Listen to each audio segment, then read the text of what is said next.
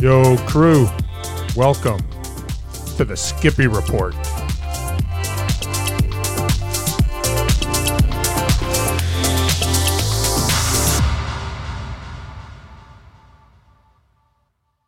Hey, crew, welcome to the Skippy Report. Second episode with a good friend way out in Eugene, Oregon, Jarl Ski Bum Berg. Hey, Jarl, how's it going out there in Eugene? It's going great. All is well. Nice. Life is good. Nice. So this is one of those episodes that Jarl was one of the guys who coined the term gear, beer, and anything weird. So this is going to be a gear, beer, and anything weird episode. Cheers to that. So Jarl and I go way back to the internet. Was it the year before you went to Norway when you were selling those T-shirts? Oh, at least, yeah. That'd be like 18 years ago, I think, or 19 years ago. Crazy. Yeah. So Jarl and I, we met that way on a website called Telemark Tips, and he was hawking his merch, and he had these wicked shirts. Said had a skier on the front, and it says the thighs are evil, they must be punished, and then on the back it said Telemark. I bought a few of those, and that's how we started our relationship. So Jarl, give us a little bit of background about where you live, how long you've lived there. Probably lived there all your life. Exactly. I mean, it's all perspective. It depends how you look at it. But basically, I've lived here my whole life. So I'm Jarl Berg, born and raised in Eugene, Oregon. Second generation in America. My grandpa was born and raised in Norway. My grandma, I guess, technically her parents were born and raised in Norway, but then moved to America, at least on dad's side. And then mom's side's Irish and Scottish and who knows what else. So, born and raised in a ski shop. So I've been around the ski industry my whole entire life. My grandpa started the ski shop in 1955, and kind of the rest is history. Cool. Your dad's ski shop has an interesting start, right? It wasn't always a ski shop. It wasn't. So my grandpa first owned a gas station that he opened in 1940, which closed in 1988. But, so we had Shell Oil for almost 50 years. Nice. Now, what is the story? You told me when I was out visiting you, going to be 3 years ago. Can you believe that? And no, seriously. About how your dad was a young entrepreneur. And was it your grandfather who said, hey, we should start a ski shop or something like that? It was my grandpa. So my dad was in high school still. So he was in early teens, actually. And grandpa came home one day after going to Ashland to go visit my grandma's side of the family. They went up skiing at Mount Ashland, learned how to ski down there, and really fell in love with it. So they came back. They'd gone back and forth a few times. Grandpa finally, after the war, the government's giving grants, giving money away for people to do something active and get outside, not sit inside by the radio or TV and wait for the next war to come. Kind of like what happened with 9/11. They wanted people to get outside and do stuff. So he's like, well, let's start a ski shop. They bought the building next door, like what's called the Henderson House. It was built in the 1800s, and started a ski shop. Went to Norway and got their first order in Norway of skis. They shipped them over, and bought a whole rental fleet, and your dad pretty much ran the shop, or? Well, actually, another shop had closed in town, and so my grandpa was smart enough to hire those guys on. The other ski shop hired those guys on to come work at our shop, and then when my dad was old enough, he started working at the shop. He worked in the gas station as a kid, and then worked in the ski shop, and then once he got out of college and out of military service, well, he didn't get out of military service until like 10 years ago, but he just naturally that took us to got in the ski shop, him and his brother. Wow, that's crazy. And when did that get started? 1955. And it's still rocking. Still rocking. And he's still there every day. Really? And your brother pretty much runs it now? He's involved with it. Oh, yeah. He's one of the boot fitters. Cool. Now, you have to give me a little bit of background on your family, because Sean and I were talking, because you were out your nephew was snowboarding with you, and I remember in the fall when it was your dad's birthday that your other brother and he came out, and there was plans for him because of COVID just to stay out west and work in the shop or something like that. Totally. He's doing essentially what his dad did, so which is pretty hilarious because that's how partly of the Telemark story for me. He decided to quit school for a while and decided to move out west to work at the ski shop. So my brother, my middle brother, I guess, Jeff, his son Owen decided to come out here and just work the shop and kind of figure out what he's going to do with his life. Oh, nice. And figure this is a great way to do it. So you and your brother who works, I can't remember your brother's name, who works at the shop. Sven. So you have a brother in between you guys? I know you guys are twins, but there's 4 of us boys. Oh, 4. Okay. JP is the oldest, then Jeff, then Sven, then me. Okay. I'm the baby. By how 12 many minutes, but I'm the baby. Cool. Hey, it matters, man. I guess so, eh? I just heard a comment on a TV program, and it was dealing with the youngest person in their family, just like yours. They had an older brother, twins, and then a baby, and they said, yeah, they made the perfect one with me, so they stopped and they broke the mold. Totally. Yeah. Well, we'll call it the unwanted child, but I didn't even know I was coming until the doctor said, oh, there's another one coming. No way. Like literally. Didn't know your mom was pregnant with twins and didn't know she was pregnant with you. They didn't do ultrasounds back then unless there was a problem. Right. There was no problem. That's insane. That's insane. Yep. Holy cow. Yeah. All right. So a little more history here. So skiing. So it's in your blood. Yes.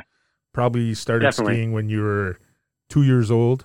I think my parents waited till I was 3.5 or 4. Okay. They waited way too long, but right. I tried to make up for it. That's exactly what I was just going to say. So people who don't know Jarl, he's a huge on snow fanatic because you don't just telemark ski. You'll do whatever's out there. You've snowboarded, alpine skied. Anything else? Toboggan, sled? I know how to skate ski. I know how to cross country ski. I have snowshoes. Ice skate. I love to ice skate. I spent a good 2 years on ice skates after school almost every day for years. Right. So, and then got inline skates, and then I went nuts with that for a while. I was on a speed skating team. Cool. Yeah. Cool. And so because you and I are telemark skiers, maybe you can give us a little bit of history about how you moved towards telemark skiing. So I was a senior in high school. I was doing just enough dumb stuff on Alpine. And then my dad said, hey, we're going to this demo this year. I want you and your brother to go, but I want you to try and go out with our friend, our guru, our Nordic guru, and he's going to teach you how to telemark ski because we're going to start selling this stuff called telemark equipment next year. And I'm like, sure, it's a Norwegian thing. Okay, I've heard of it before. I think I know what it is, you know. And I went up with our Dick Bershern, who is still working from the ski shop a little bit, even though COVID has kind of shut that down, but because he's older and got some health issues. But he took me and Sven under his wing, and I was smitten from day one. I was just so enthralled with the sport and the turn. And we had an LL Bean rep there that was on like skinny cross country skis, flying through the moguls, just ripping turns. And then another one of our reps was the K2 and Bolea rep, Terry Shershaw. I mean, those guys took me under their wing and showed me the ropes and gave me some great hints on how to get going. And I went nuts. I mean, and my heart to Mike Kurlish from Black Diamond, he handed me my first telemark boots at the demo, like plastic boots, the Scarpers had just come out, you know, like the plastic stuff. And I mean, that was like the start of our friendship for life until he passed away 2 years ago. And so there's some really sweet memories with that too. But so it was all because of a demo, all because my dad said, hey, you need to go try this thing. Nice. And changed my life. That's pretty cool. Awesome. Pretty cool. Now, when you started, did you start right out on plastic boots or were you on leathers? I'm glad you asked. So I got plastic boots for that day. And from my Alpine background, I was like, okay, this seems natural, right? Other than the bellows were not natural, but everything else was natural. Then I had to go back to work and back to my normal skis and try and go, okay, now what do I do? Because I just I have to wait till next year to get my boots when they come in stock. So I actually I had to go to REI and rent some leather boots, and then took my brother's skis that he used in Crescent Butte that he left after his year in Crescent Butte. He went to Minnesota and, went to school and all that stuff, got married, I took his skis, K2 gyrators, and had some Volet bindings on there, and just took them up the Mount Hood with leather boots, and just went and spent a couple days skiing and trying to learn how to make turns. When you're on leather equipment, man, I learned on plastic boots and shaped skis, and but you know what? I wanted to get straight skis and leather boots. I grew up as a Nordic skier. And I had never heard of Telemark until, much later in life. I was 40. And it's like, you know what, I'll get these leather boots and stuff. And you know what, I learned you can't carve straight skis very much. You get this chatter. It's like blowing a tire, and totally. And I would teach on Wednesday nights, and I had this one client. He had never been on plastic boots. So he came out on plastic boots. He rented them from our fleet. Had a good time. He says, I love this, but I'd really like to take lessons on my leather equipment. Can you do that? And I was like, yeah, only if I can use my leather equipment. So he says, yeah. So the next week I gave a lesson in modern equipment. And then 10 minutes later, I had to switch over to leather boots and straight skis. And you know how they say instructors are never supposed to fall? That was well, I'm a bad instructor. Well, I always say if you're not falling, you ain't trying. Exactly. Yeah. Agreed. So after a couple of falls, it's like, right, okay, you gotta smoosh the turn and yeah. So it was I like getting squeeze out there. that melon, man. Squeeze that melon. Yeah. I know Josh Madsen. He's quite a proficient skier on leather boots and straight skis. Oh my goodness. He is. He just definitely. I've seen it in person. Yeah, it's crazy. So we've been talking a little bit about Telemark. Maybe you could give us a little bit of a history of when you went to Norway. Yeah. Oh, I mean, so I grew up going to Norway. So with my dad, one great thing about my dad and his dad, I mean, he was born and raised there. So all of his brothers and sisters and all the family was there, and all the cousins and you name it. So, so thankfully my dad kept that tradition alive. For years it was, because we had 4 boys, my dad would take 2 of us at a time. So usually it was my twin brother Sven and I, and then my brother Jeff and JP would go. But at some point, people started getting tired of going to Norway, which is insane if you think about it. But so it started being me and my dad. My dad was like, so I'm going to Norway. You come with me? I'm like, yeah, of course I am. So yeah, I just went for years. And what was neat about that is we all have cousins that, I have cousins here in town I never talk to. Right. But I have cousins in Norway that I've literally have lived with for weeks, if not like a month at a time. And so that relationship is there. That's more than just a family relationship. It's a true deep friendship that you grow. So we're super blessed. I mean, we've gone on vacations together. We met my cousin Trond Vita and his wife Ruth Brigitte in Nice in South France, and spent a week together in France. And they've come here to America. That's a funny one because my cousin Tronny came, and it was a Friday night. Saturday morning, we were in the car to the Mount Ashland telemark race. No way. The Tele Lizard. So he was so jet lagged and so tired, but man, we had so much fun.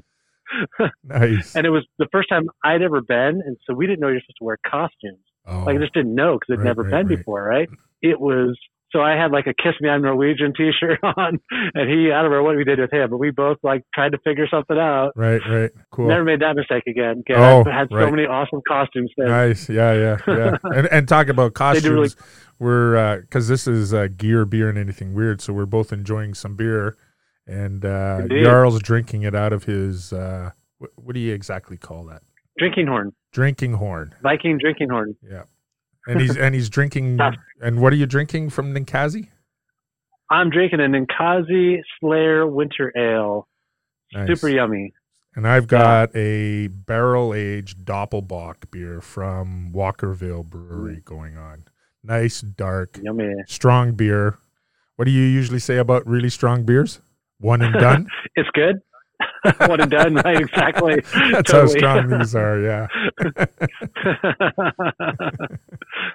Yeah, especially if it's like a 10% beer. This isn't that high, thankfully. Right. But, yeah. I heard a great story. I was picking up some wood because I'm going to be making a black walnut table. And the guy who had all the wood, he said he'd been playing hockey in the league, and there was a new guy on the team, and they went to a local brewery. The guy wasn't too familiar with craft beer, so he goes, well, bring me a Coors Light. And the lady said, we don't serve that here. He goes, well, bring me something like that then, So when she brought all the beers, then she served them up a glass of water. Yes. Oh, I'd love to be able to do that to somebody. Just keep that in mind. Totally.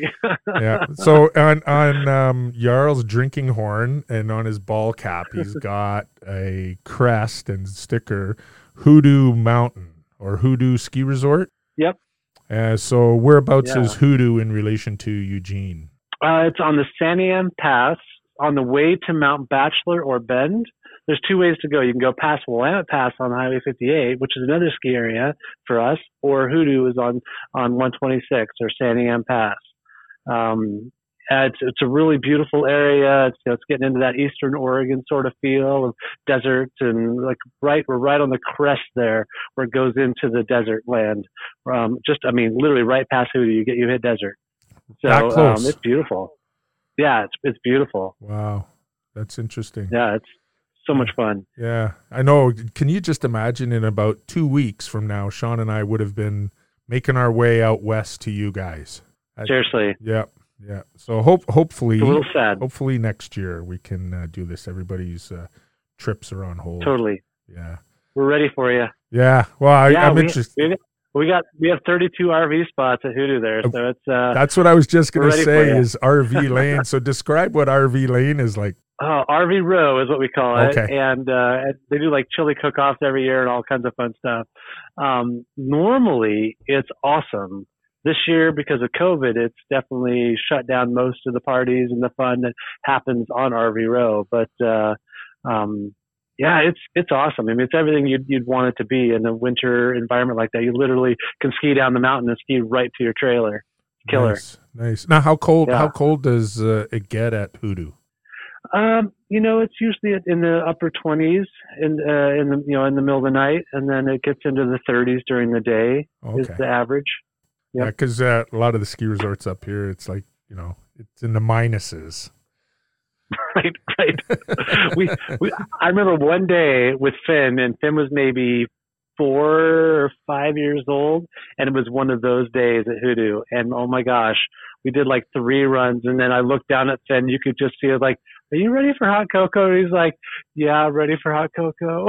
You could just hear it in his voice. I've only had one day like that. Like most people who ski with me know that I generally just wear sunglasses. And I was skiing at Berg Mountain, the National Ski Academy. And it was so cold with the wind chill, it was minus 60. And I had something over my face, and I had my goggles on. Like it's cold when I'm dressed up like that. Yeah. And as we were going like up, when you're wearing pants. Yeah. And for people in podcast land, I wear shorts all the time, but I do put pants on when I'm snowshoeing or skiing or something like that, or working in construction.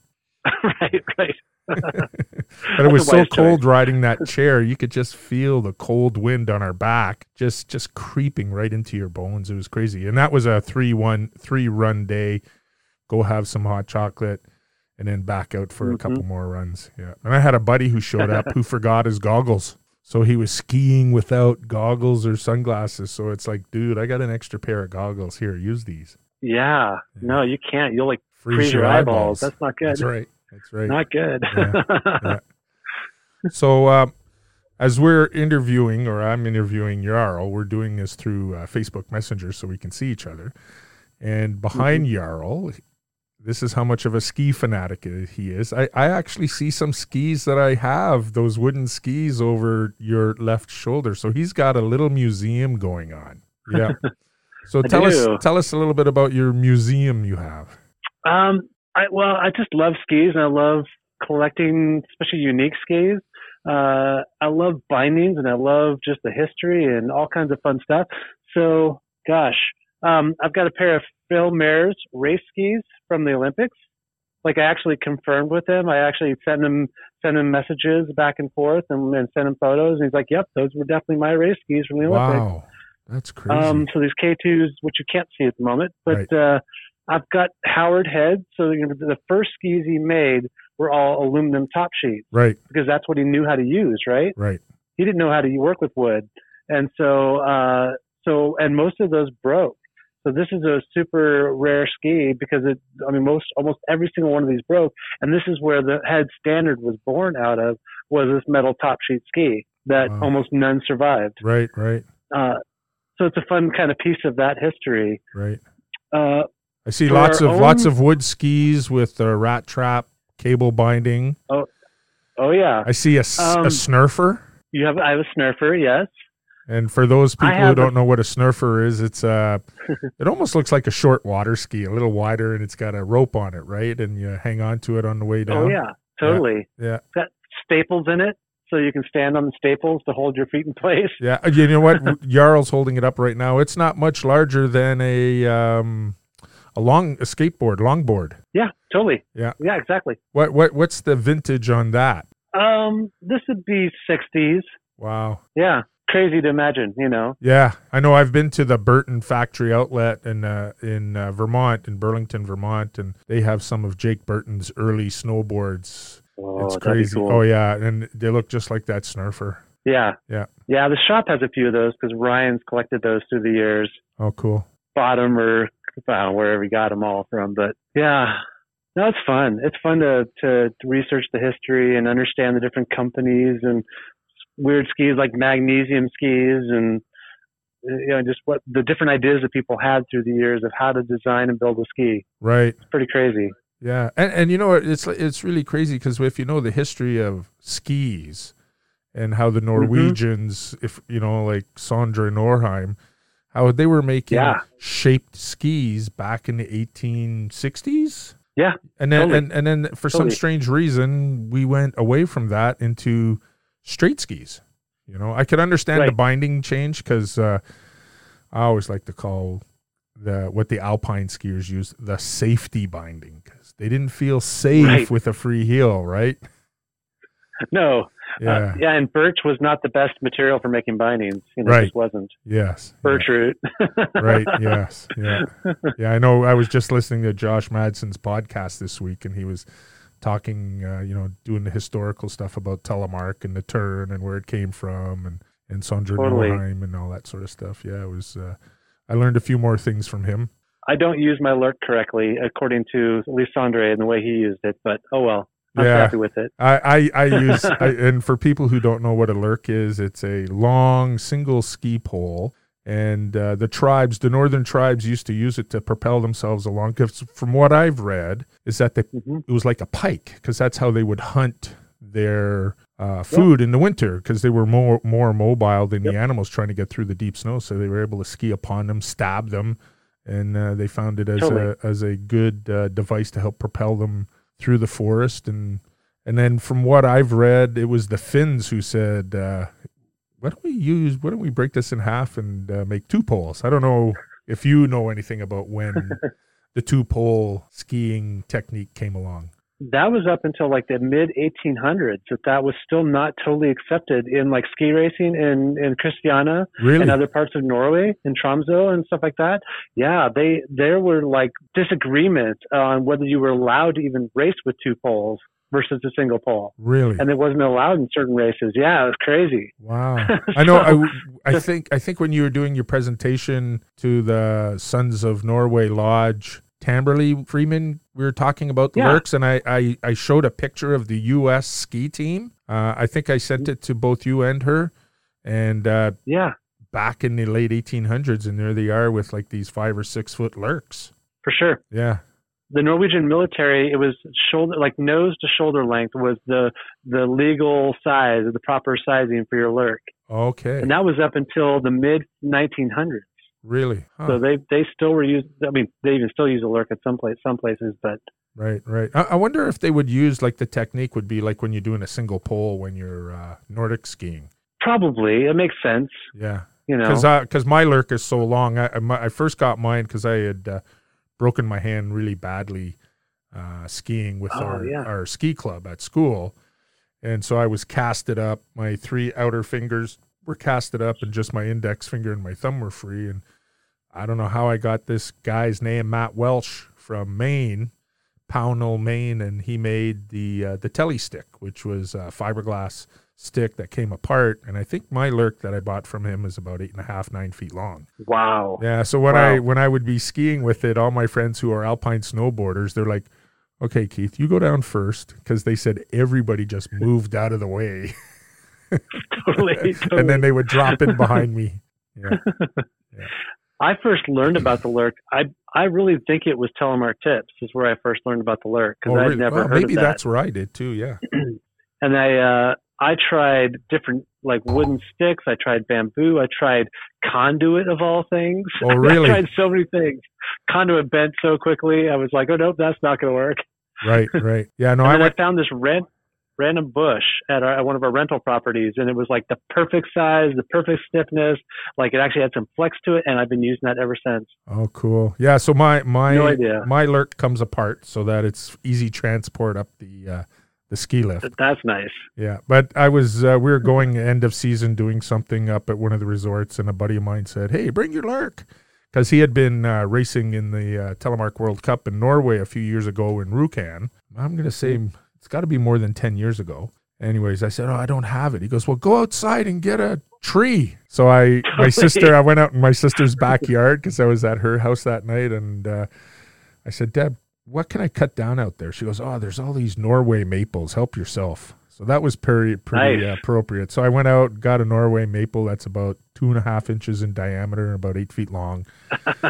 Yeah. Nice. My favorite story is Dave and I are skiing with our lurks, and these 20-something snowboarders turn and look at us and go, "What are those?" And I was like, "We're the snowboard hunters." And they said, "Oh, you can't catch us." So they got on the chair ahead of us, and we caught them. Nice. Yeah. So whenever I'm awesome. Skiing and kids at ski hills and that, they're in lessons and they look at me, and I'll go over and talk to them, and somebody always says, "What's that?" And I went, "I'm the snowboard hunter." I said, "If you don't like snowboarders, follow me. I'll clear your path." Yeah. I'm amazed how many people actually don't, like, how do they don't see me every weekend with my lurk, and they're like, well, like, how do they not figure out that this weirdo is up here every weekend skiing with the same stick? What's not weird anymore? Right. It's normal. Yeah. I actually use mine as a real good teaching device because, I use mine on the outside of the turn. And so I was helping a friend, and he was having a hard time with the separation in the body. And I said, "Here, try my lurk." And as soon as he tried my lurk, boom, he got the technique, and he's like, "I got to get me one of these." So I hit my friend up, Matt, and got him a lurk. That's awesome. Yeah. My wife got the lurk for at least a few turns this weekend. Oh, really? That was awesome. Nice. Yeah. She finally figured it out, like, one of her last turns, she was like, "This is just too much to deal with." And so went back to ski poles. Oh, right. But yeah. We'll get there. Yeah. So you have a son, Finn? I do. And how old is Finn? Yeah. Finn is 10 years old. 10 years old. It's awesome. Yeah. He's your best buddy, right? He really is. I mean, in so many ways, he just is. Yeah. I love it. I love having a son. I love having a child, period. So it's great. Yeah. And does he telemark? Good question. He was spent almost 2 seasons on Telemark gear because he had, long story short, he grew out of boots, and so, but I had tele boots for him, so he just put those on. He's like, "Oh, those are fine," and got into tele gear and went skate. Nice. He didn't do a whole lot of tele turns in that 1.5 or 2 years, but he would do a lot of, like, where if we're on flats cruising, he would drop down into a tele tuck. So he had fun with it, I never pushed it. I never, forced him into it. He'd try tele turns from time to time because he'd just watch me and then try and do the same thing. Right. But it was great. Yeah. I think that could be, a good hit for parents out there when they're trying to get kids to try some of the sports that they're doing is just don't push them in the sport. Just let them do it. Because I think we were following the same thread on the Telemark forum where somebody had talked about how do you get your kids to do telemark and that sort of stuff. And they were talking about it. And then, you know what, I had one daughter who is an alpine skier, a telemark skier. She's got freestyle snowboard, and then she used to race alpine snowboards. And my other daughter, she's a skier, and she's a snowboard instructor. She had no interest in telemarking yet and we all Nordic ski too. When we're out Nordic skiing, there she is going down little hills trying to figure out how to do a telemark turn. You know, it's like, yeah, I'm not saying anything, but she's like, yeah. and then she's doing all these face plants, right? Totally. Yeah. Yeah. Been there, done that. Right. Totally been there, done that. That's the advantage of telemark skiing. You get more quality face shots because you're closer to the ground. You do. You do. All that powder in your face. It's awesome. Yeah. Choking on snow. Oh my gosh, man! When I first was learning to telemark ski, and powder was my nemesis. Oh, really? I could not ski powder. Oh, geez, it was so bad. Right. I remember. I got there eventually, but yeah, I remember going and visiting Josh, and we hit the first day at Alta. It was like East Coast day. You know, hard pack, nice and sunny. The next day was powder over our boots. He says, "Oh, come with me." And so they take me in the trees, and they're like, "Oh, right, dude. You're on East Coast skis, man. You don't have big wide skis." And I had his skis. I bought the first pair of his switchblades that he made. Oh, it's yeah. Like, totally. Yeah. So it's like, you know what? I'm cool. I'm going to do the granny way, and I'm just going to ride the groomers in this, like, you know, boot deep powder. You guys have fun in the trees, and we'd get to the bottom at the same time. It's like, yeah, I'm cool with that. That works. Yeah. It totally works. Yeah. And that was the first time I had ever wiped out and actually choked on snow. It's just like choking on water. It's crazy. Yeah, totally. Yeah. And their snow is so dry. It's just like oh yeah, suck it in. Yeah, exactly. Yeah. We don't have that good very often. Oh no, what is yours, like cement? No, Cascade concrete is what we call it. So, yep, slurpiness. We get some good days, but it's not that often. Right. And then we have ice out here. Right, exactly. The ice coast. Yeah. There's a ski company out here, and I have some of their gear and stuff, and their company moniker is Born from Ice. Nice. Yeah. I wore my Ski the East shirt today, actually. Oh, did you? The dress shirt with all the skiers on it. Oh, did you? I got that. Oh, cool. Yeah, nice. I wore that to work. Oh, nice. All right, so getting back to your heritage, you belong to Sons of Norway. That's a lodge. So, yeah, give us a little bit of detail about that. Yeah, well, and even crazier is some people actually nominated me for vice president of the lodge this year, so I'm technically the vice president now. Is that why you were running that meeting when I dropped in to listen to your talk about Telemark? No, that was just one of our monthly meetings. Oh, okay. And I was the cultural presentation for that month. Oh, cool. Yeah. No, yeah. So my grandparents, so the Sons of Norway's been around for 125 years, and it started actually as we'll call it an insurance company for a better way. No, there's no better way to say it really, for Norwegian immigrants, to help each other out, right? When things were hard and they needed insurance, that let's be a bunch of Norwegians and help each other. And then through that, the lodges started, and it became a fraternal organization, and so move forward to 1938 when we decided to start our lodge in Eugene, Oregon. My grandparents had just gotten married, and so they helped charter the first Sons of Norway Lodge, the Sonia Lodge here in Eugene, Oregon, and were involved, throughout their life. And I went to a few events with my grandma through the years, and then eventually I wanted to get more involved. Right. And so I joined as a member, and then my dad joined after me, which is hilarious. So I was a member first. Right. But, so is Sons of Norway all across America or? All across the world. Really? Yeah, we're all over the place. Oh, wow. That's cool, man. I feel like we have 80 or 90 lodges around the world, something like that. Really? Based in Minneapolis, but yeah. Wow. Huh. It's hard to imagine, but yeah. Yeah. And so have they pretty much developed into cultural centers now? They really are. I mean, our job is to keep the culture of it's funny because my cousins in Norway say we're more Norwegian than them, Right. because of some of the stuff we do at the lodge, but all the traditions and everything. Right. But Right. yeah, no, our job is to kind of keep the culture alive, and those people that are from Norway to have a place where they can come and meet other people and care about that heritage and that family, and Right.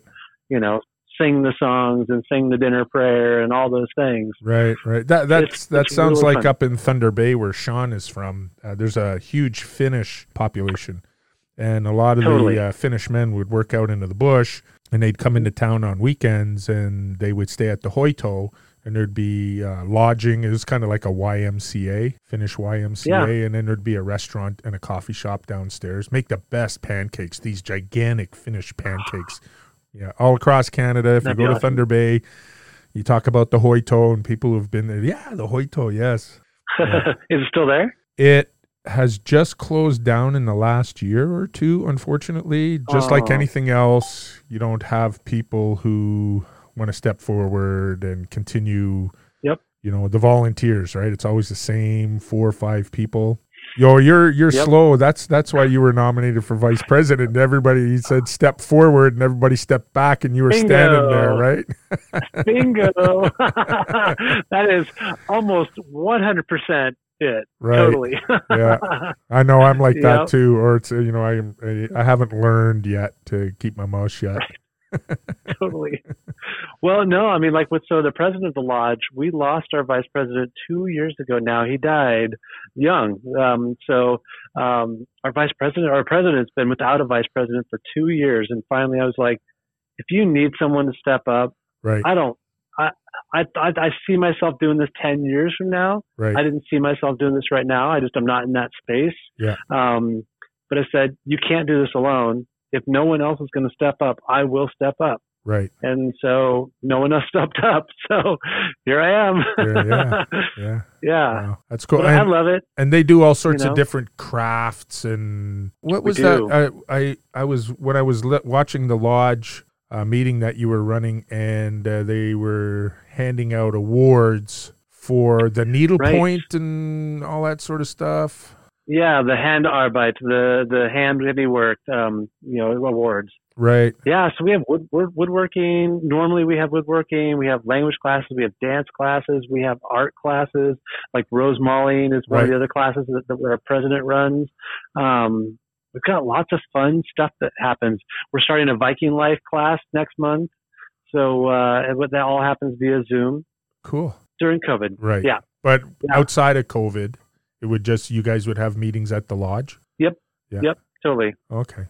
We just moved everything online, and now we have happy hour every Friday. Right. So you can bring a drink of some sort and hang out with other lodge members. Oh, yeah. Yeah. That's cool. You figure it out, right? Yeah. I know it'll be great when the COVID era is over. I look forward to it. Yeah. I really do. I know. Because one of the things we're going to talk about is how we actually met in person.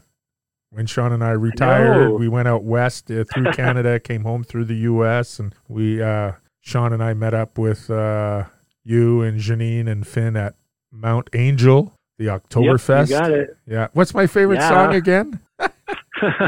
Oh man, I wish I had that queued up right now because that'd be so great. Gotta have a little meal in your life. Oh my gosh, every Sweet single Caroline. there bum, you go. Bum, bum. Every Oktoberfest band there played that song. Yeah, multiple times. Night. Yeah. And I was like, "Are you kidding me?" And so every time, everybody would make a big fuss about the song. Still do. And wherever I am in the world, I send it to you when I hear it. Yeah, and I do the same thing to you. Totally. It's awesome. Yeah. The song that you hated, now you can't lie and say that you actually like it. Oh, well, I never hated it. It was just, again? Like, isn't there any other music? I know, totally. Yeah. Germans, man, they're crazy people. They are. So my wife is born and raised in Germany. Right. That's where that connection comes from. Okay. That's why I own lederhosens and all kinds of other stuff. I think you just like to dress up. Well, hey, how did I lose a big air contest one year? I was in a kilt. Oh, Inside a spread eagle of the crowd. So, yes, indeed. I lost that year.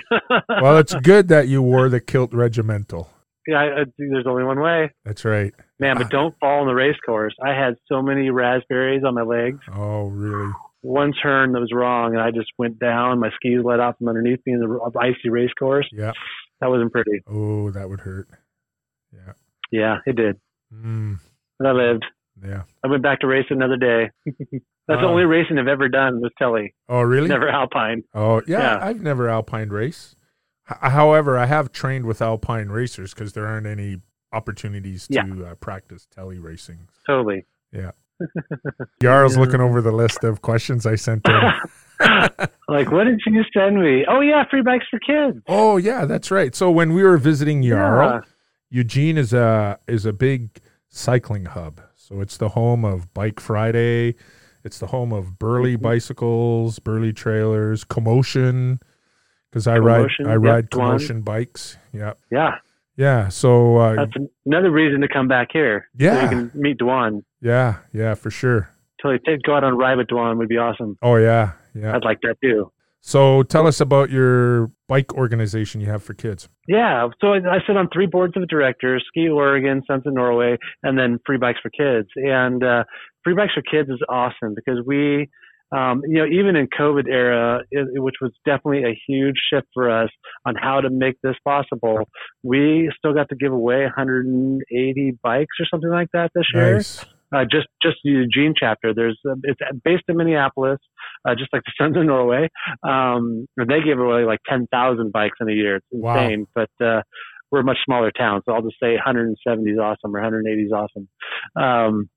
But we got about 230 bikes that were donated to us over a couple different events that we put together. One of the people that are on the board that I sit with is Dwan Shepard, who is the owner of Commotion, and is an amazing, amazing guy.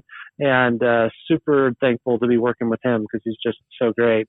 The other people who run the board are the owners of Burley. Okay. So they're the ones who started it. So the Eugene chapter at least. And yeah, it's great. I mean, so how we do is we collect bikes. People donate bikes to us at different donation events. Right. And then we take them back and we do fix it nights where we fix them. So we do some fundraising to buy parts to bring these bikes back to life again, clean them up, get them running as close to new as possible. And then we turn around and then do the donation side of things, working with local nonprofits. And because we don't know all these kids, there's no way we could know all these kids. Right. So we work with a bunch of local nonprofits to get these bikes to the right kids, and get them to good homes. Nice. And it's really interesting. I've seen some photos that you have to set up the workstations for people. Oh my gosh. During COVID. For COVID. Yes. Well, so I was in charge of that. The good or bad, I lost my job this summer. And so I had the opportunity to run all of those events. And it was the biggest challenge ever. And I loved every minute of that challenge because, I believe in science. I think it's important to be safe in all this, right. But we had work to do. Yeah. We still had kids that needed bikes. Right. And so, you figure it out. And we did. It went really smoothly. It went really well. We had fun. I tried to make it fun because that was hard to do too because you couldn't be close to each other. Right. So people who wouldn't know what Jarl was doing, where did you hold because he would enlist volunteers to come on certain nights. They'd have bicycle workstations for all the volunteers. They'd have to be spread out so many feet apart. Oh, yeah. Yeah. So it looked like this big garage with, individual bike workstations with a work stand and all that sort of stuff for people to be physically distanced safely and have a good time working. And didn't you have disco nights? Was there a disco ball one night? I had music nights. I had movie nights. I set up a huge screen with projector to watch movies. Right. And Pee-wee's Big Adventure was on there for one. His bike got stolen, right? Yeah, the bike exactly. movie. Yeah. Yeah. I mean, the key was to have it as fun as possible. And I think that worked out. I mean, I didn't think 6 feet was enough. So I made it more like 15 to 20 feet between each workstation. Yeah. But it all worked. Everyone wore masks. They were distanced. We got donated beer from Ninkasi, and so people had something good to drink when they could, and it was awesome. It worked out really good. Nice. And how did the bikes get distributed to the kids? We so actually mainly Dwan and I did most of that, and so we would work with the groups. We got everything laid out to what their needs were, so we knew there's going to be 15 kids bikes at this size, and so we made piles, and then we would take them, actually deliver them to the nonprofits. Okay. And then the nonprofits would then dole them out to the kids and make sure they had a helmet and a bike. Right. Our goal this year is to do a helmet, a bike, and a lock. So we're working on that right now and get that initiative going. Nice. Because we start again in March. Oh, do you? Really? Wow. Yeah. Yep. Yeah, collection days in March to get the bikes to kids in June so they can use it all summer. And where do you get your bikes from? People whose kids have outgrown bikes, or? Exactly. Okay. Our moniker or whatever is turn dusty bikes into shiny smiles. So you got old bikes sitting in your garage, bring them to us. We don't care how old it is, how new it is. Right. Just bring it to us. Cool. Yeah, it's been awesome. Yeah. Well, as you can tell, Jarl's a pretty busy guy. Thankful that his wife has a full-time job working as a teacher. Yep. And totally. Everybody's being educated and doing the educating from home, right, out in Eugene. Yep. Still, thankfully. Yeah. Thankfully. It's a good thing Jarl is computer literate, because he's been able to set his son Finn up with the Wicked computer system, and Janine. Totally. With her computer system to help the kids. Now I'm getting her student teacher set up with a second monitor. No way. That was today's job. Oh, wow. Yeah. And her student teacher is probably working from her home or his home? Exactly. Yep. Wow. You imagine doing this it work, right? 20 years ago or 25 years ago when the internet wasn't available? It'd be impossible. Yeah. It'd be totally impossible. Is that Finn coming in? No, Janine. Oh. Janine. She's coming to get you for supper? Exactly. All right. Well, we'll start closing this off, and I just want to thank Jarl Berg for great time. We used to do this every couple of weeks. We have to get back to doing that. I know you and I have videoed a couple of times this week, 3 times, I think. Video conference. I know, totally. I know it. Yeah. So, and when we used to do this with the Telemark skiers, we had guys from Colorado, around Ontario.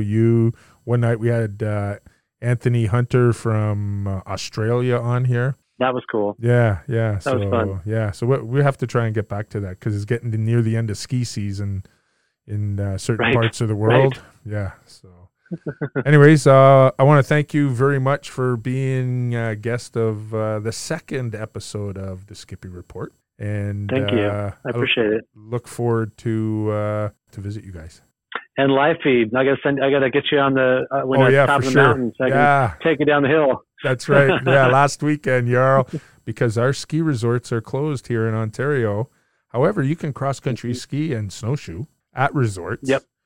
But you can't downhill ski. So Jarl took me for a virtual ski down Hoodoo. All right. You have a great evening. Thanks, Jarl. Thank you. You Bye. too. Have a great night.